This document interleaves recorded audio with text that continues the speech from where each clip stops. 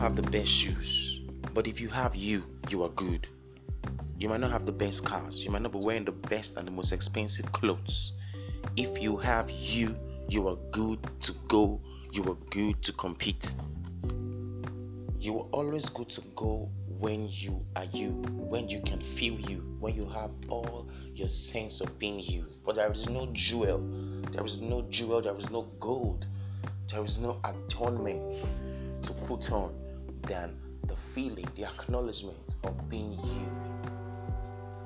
You might not have the best job right now, but if you still have you, you've got your chances right.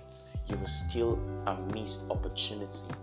When you let the disappointments make you lose that sense of you, you're actually staying far from opportunities also.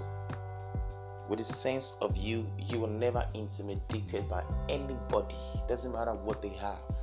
For you is your worth, it's your value, and you is the greatest asset you can have in this world. You is what the universe recognizes.